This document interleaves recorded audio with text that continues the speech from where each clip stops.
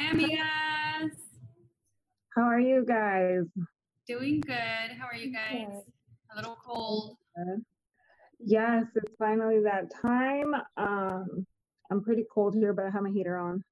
Yeah, same here. It's so gloomy today. It's like winter finally started. Definitely. All right, so how are you guys feeling about the ending of this book? I loved it. It's a book where I already feel that like I'm getting some things that I know are going to help me in whatever I'm going through right now, but it's definitely a book I need to reread again like in a couple months because it's going to help me for other stuff that I'm not going through and I'll probably be going through then. Definitely, yeah.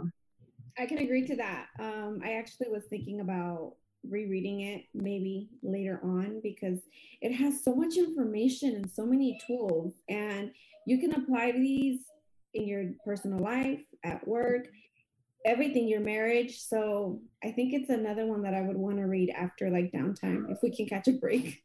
Yeah, I like that she also adds a little bit of like how to put it towards kids, like with the marbles, the jars, and then at the end she also explains the shitty first draft, the stormy first draft. Yeah, definitely. I feel like you want to get everything on your first run, but it's true, like making sure that you write things down and that they really stick to you so you can apply them to your daily life, I think is something that would require like a second round of reading. So today we're going to talk about, we're going to start on page 221 and then just take it all the way to the end of the book. So we're starting with the section on trust, which I think is really valuable for all of us. I think she went through some activities where I'm like, we should do this as a group, just in our own friendship and in read amigas in general, because sometimes things come up. I agree. I think it really hit me because I know that for me it's hard to trust outside of myself, and I mean, me and Navy are a little controlling. Bettle's a little more willing to let go and kind of trust our opinions. Yeah. That did really resonate with me. Let's start off with it's not a quote, but I highlighted on page 221 that really kind of just, it's a good start to this chapter. I'm like, oh, okay. Mm-hmm. So it says, we all want to believe that we are trustworthy, even though ironically, many of us struggle to trust others. Most people believe they're completely trustworthy, yet they trust only a handful of their colleagues. And it's like, ooh, so true. Like I probably have just a handful of people that I trust. Yeah. Trust. And then it's interesting because what she's saying is that in order to trust others, we must be trustworthy, right? So how can we expect others to trust us if we can't trust others? Yeah. Right. That is so true. Yeah. So I think that goes back to kind of like some of that like need to control. So this is the part where I thought, and I think when picking a partner relationship wise and then trusting people at work or friendships or whatever it may be, I had never seen trust this way, but it really makes sense as to why it's hard to trust others. On page 222 at the top, she says, in the Thin Book of Trust, Feldman defines trust as choosing to risk making something you value vulnerable to another person's actions. So it's basically like, I'm going to take something that I find very valuable and I'm going to be vulnerable enough to let another person's actions like have a part in it. Yeah. Right? And so I highlighted like that next sentence. He describes this trust as deciding that what is important to me is not safe with this person in this situation or any situation. So just exactly what you said, Jess, but that is so true. I mean, you start distrusting that whatever is important to you, it's not gonna be important to them. So why even trust them with it? Yeah, and it's really shitty because I know I've said this before, and I mean, I don't think I'm the only one that believes it because I think I got it from one of our other books. or just motivational speakers where they say, no one's going to value what you find important as much as you do.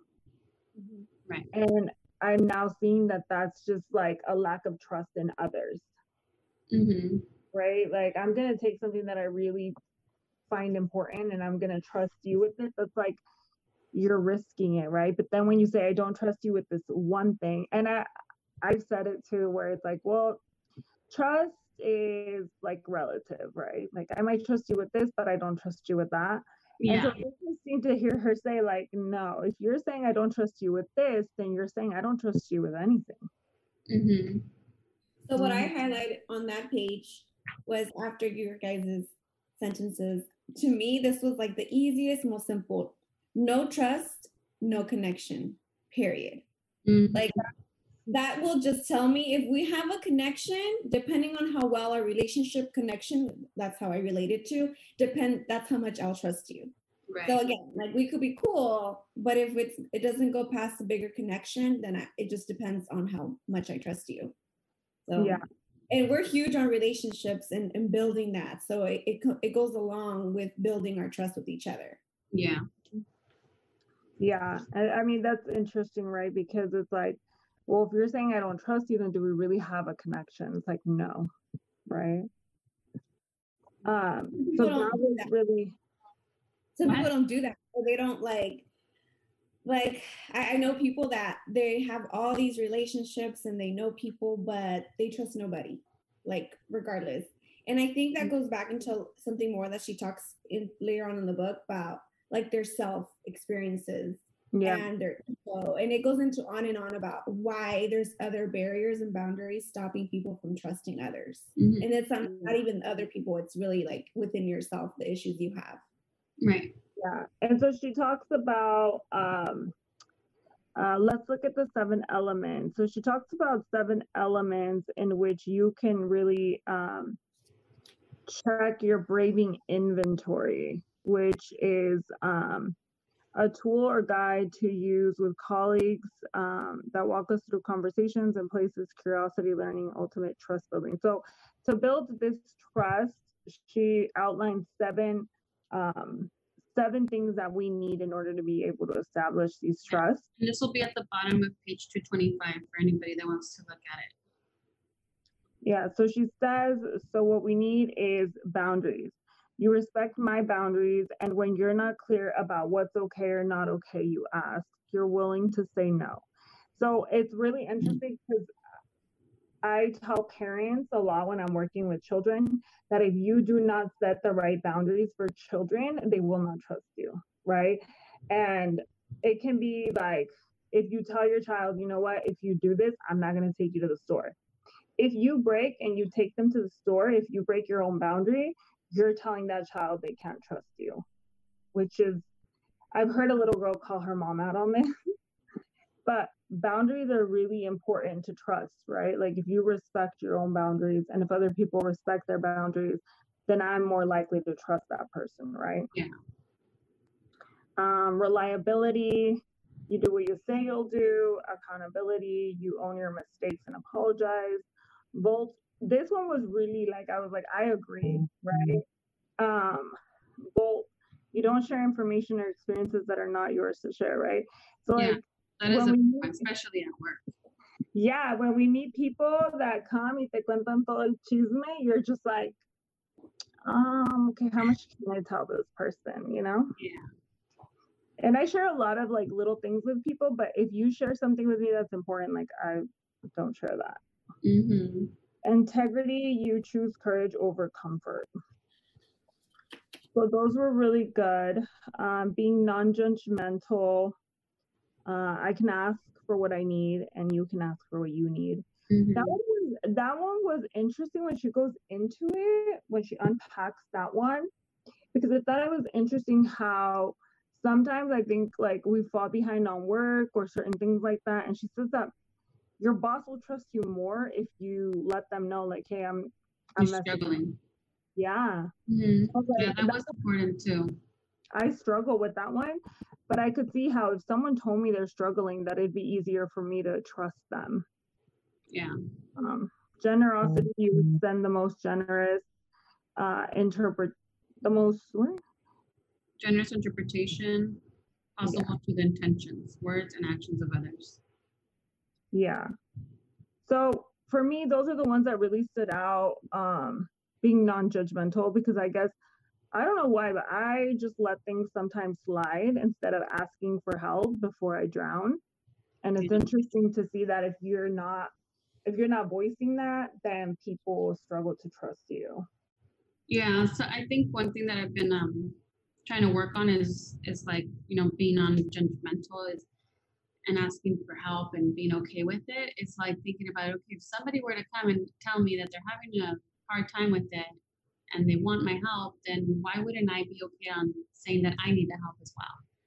So Yeah. if I'm going to be okay trying to help others and I want them to come to me for that, then why shouldn't I be okay to go to others for that as well? Yeah. And I think for some of these, like generosity, boundaries, I think we're pretty good at this as a group. Yeah, there's a good balance. Mm-hmm.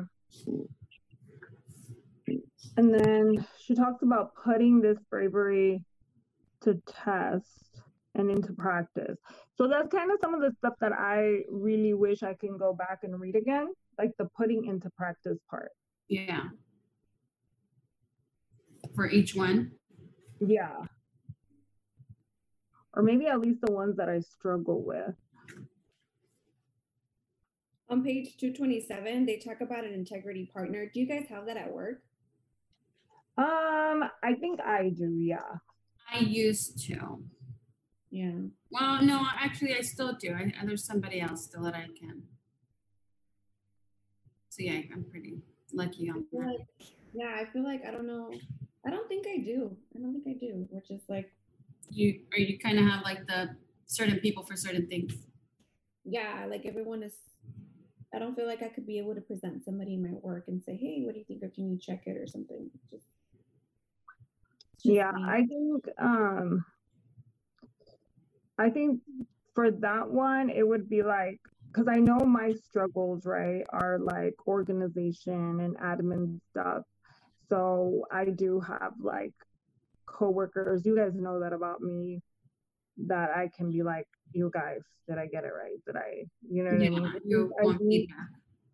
Yeah, I think I use that mostly for like my shortcomings. I'm very honest about what I struggle with in that sense.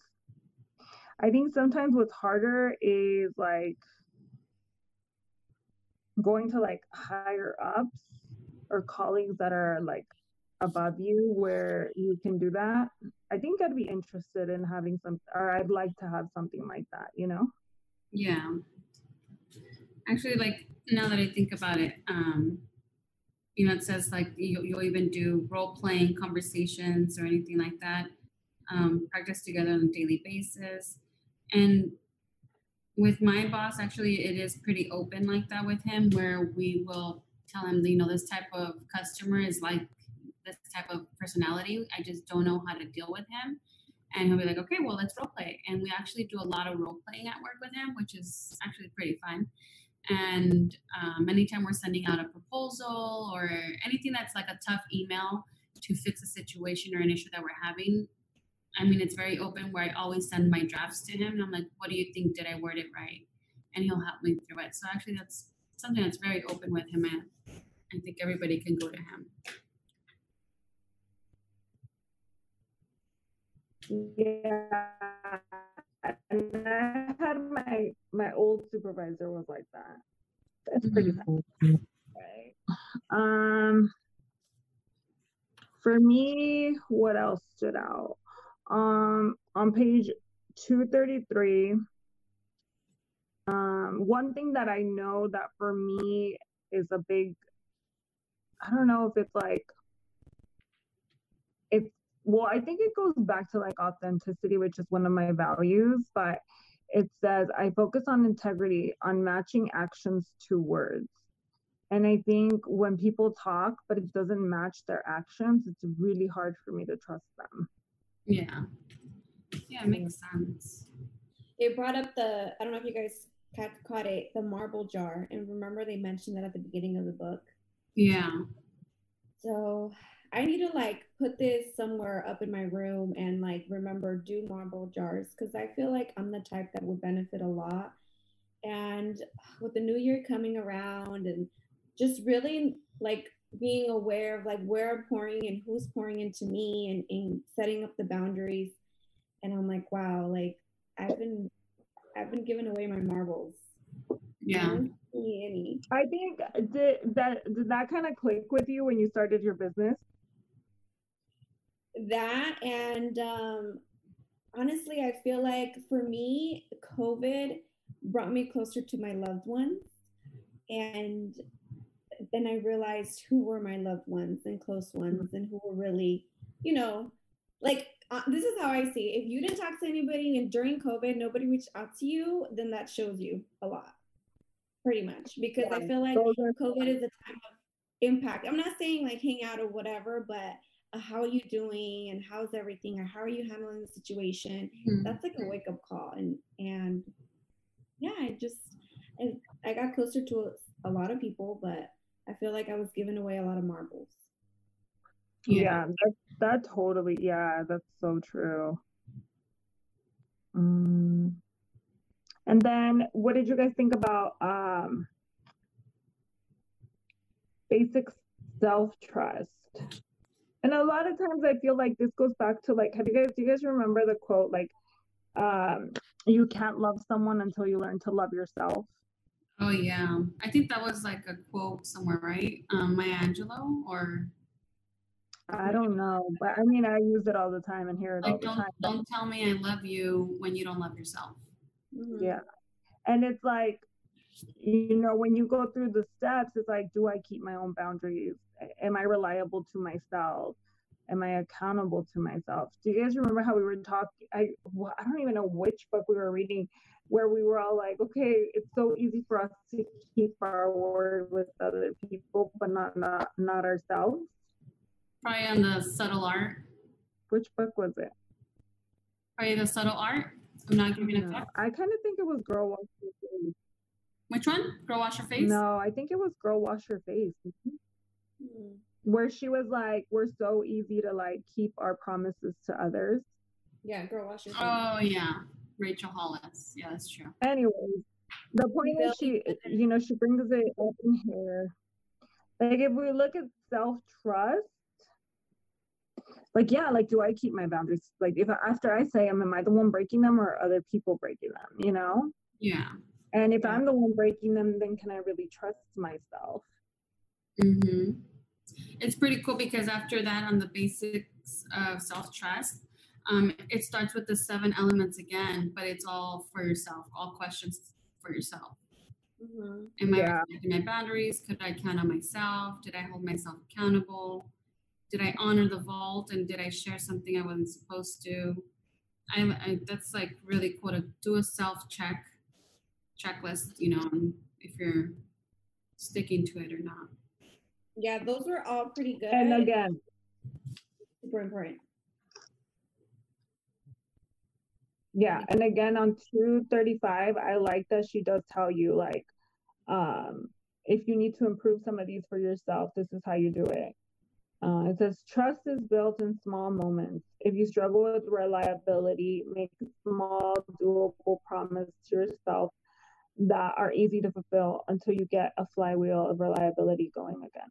So it's like she tells you again how you can work on it, how you can work on trusting yourself again. So I highlighted something. So it is page 235. Let me get close. If you struggle with boundaries, set small ones with your partner, like you will not be responsible for both cooking and cleaning up after dinner until you are adept at putting boundaries into action in a more meaningful way. That's how you fill your own marble jar. And never forget, we can't give people what we don't have. Yeah, that is a very good, strong one. I didn't highlight that, but I'm going to be highlighting that right now. Yeah. That's a good one.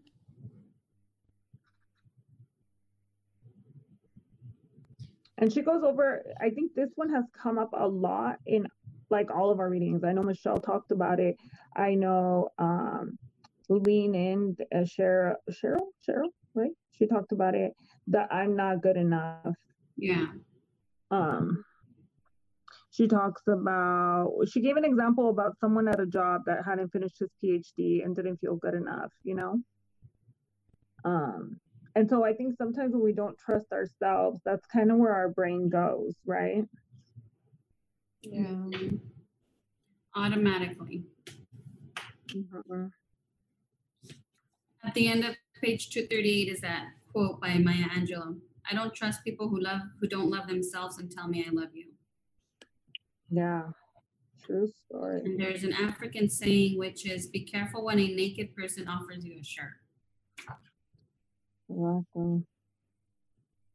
All right. And then, so the next section, Part 4. when we have the courage to walk into our own story and own it, we get to write the ending. And when we don't own our stories of failure, setbacks, and hurt, they own us. Yeah, this was a really interesting one. I really like this one. This one is one that I was telling you guys that this is the main component of certain intervention that I do with my clients. Mm-hmm. I have a lot of notes and highlights here. I thought it was interesting. She talks about how half of the population of millennials, we gave very little resilience or any obstacles, and the other half had too many. And it was interesting because I'm like, that's why we have all these like protests and everything going on right now. Yeah. Mm-hmm. And then this one was cool too. We had to teach people how to land before they jump. And that's kind of like, you know, as parents, I think we try to tell our children, like, if you do these are the negative consequences. But outside of our parents and things like that, no one teaches us things like that, right? Like we're at a new job and no one tells us what certain falls would look like, you know? Yeah. I mean, I highlighted one that says, we expect to be brave. That means that you should expect to fall. We've got a plan. So it's almost like saying, like, it's okay. You're going to fail and go and fail. It's going to happen. You need to. But let's find a solution on how to come back again. Yeah, because then when she talks about the people that haven't failed or haven't learned that they will fail, and I kind of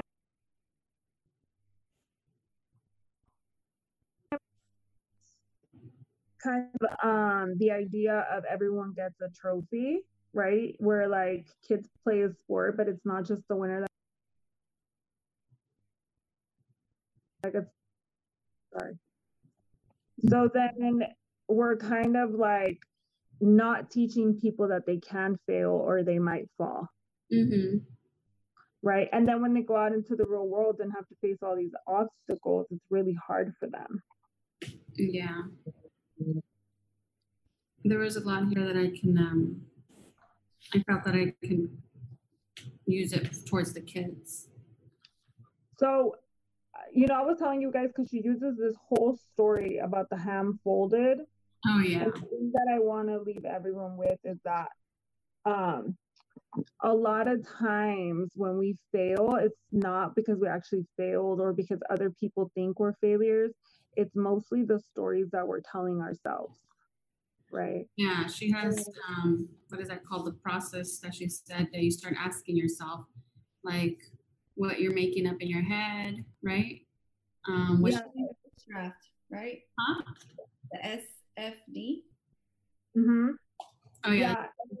And it's super interesting because what she says is we all do it, right? We all come up with these stories, and this is probably the bulk of what I teach people is that, you know, unless someone has told you straight out you are a failure, you can't assume that's what they believe about you, right? And I feel like if I had $1 for every time someone said the words, well, you know what they're thinking? They're thinking this, and this. And I'm just like, when was the last time you were in someone's brain? Yeah.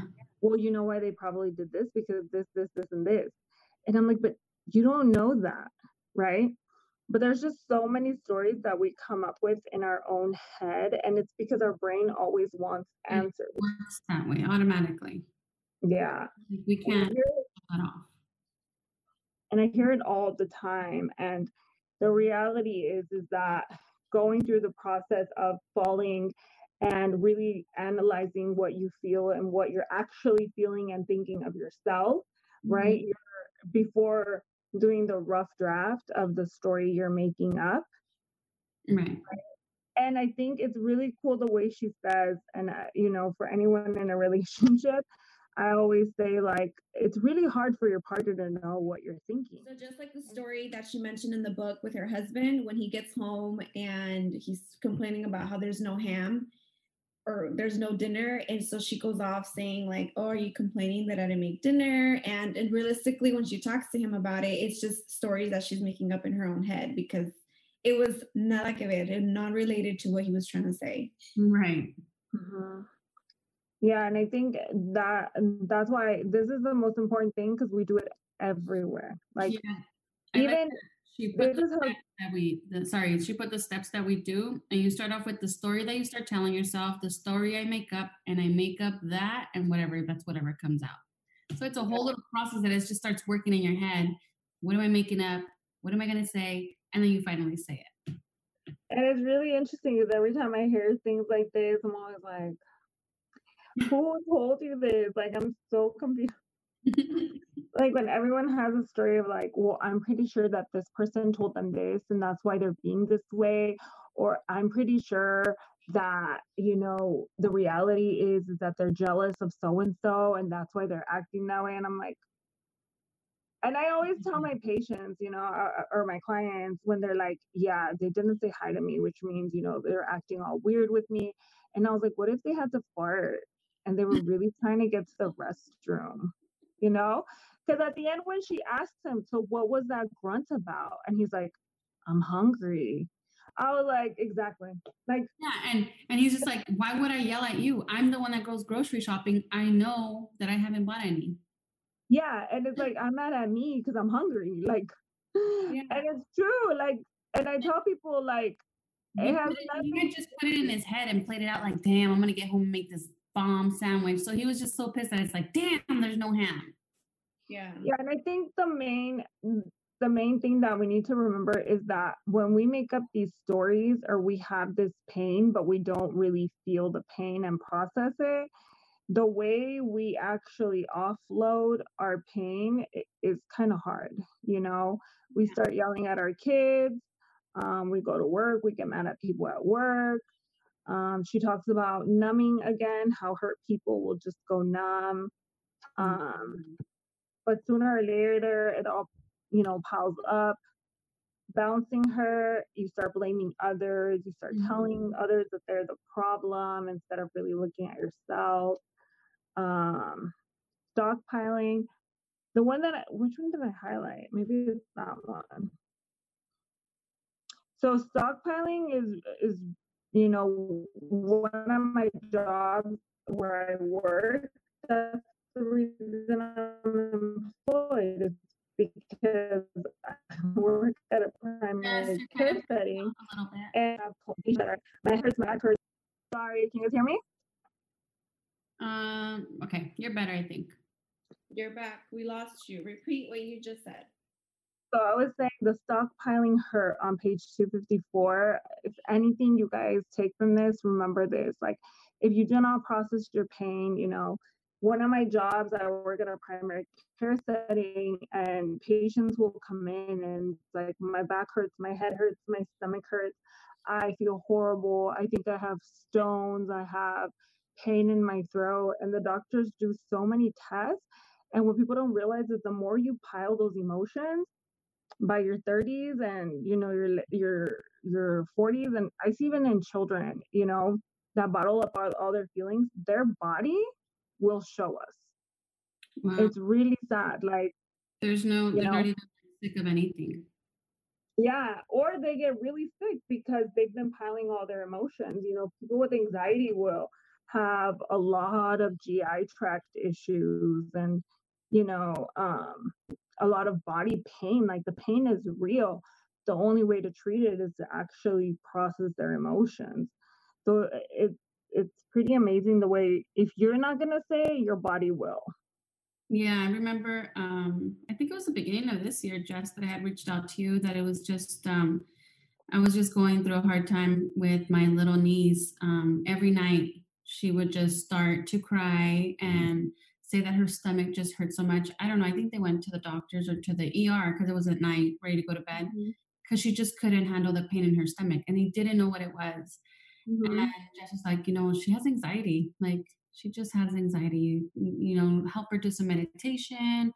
And I sent these videos to my sister-in-law and I was like, just talk to her and, just reassure her, do some activities and meditations at night.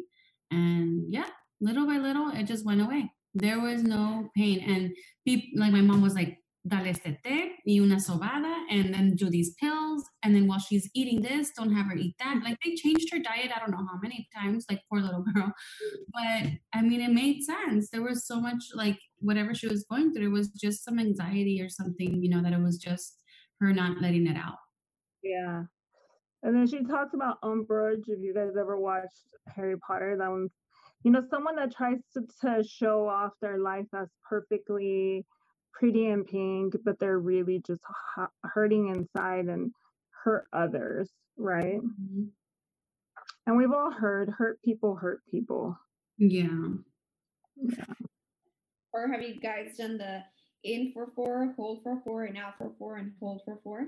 Yes. I do that with all my clients. I practice that a lot. It really helps.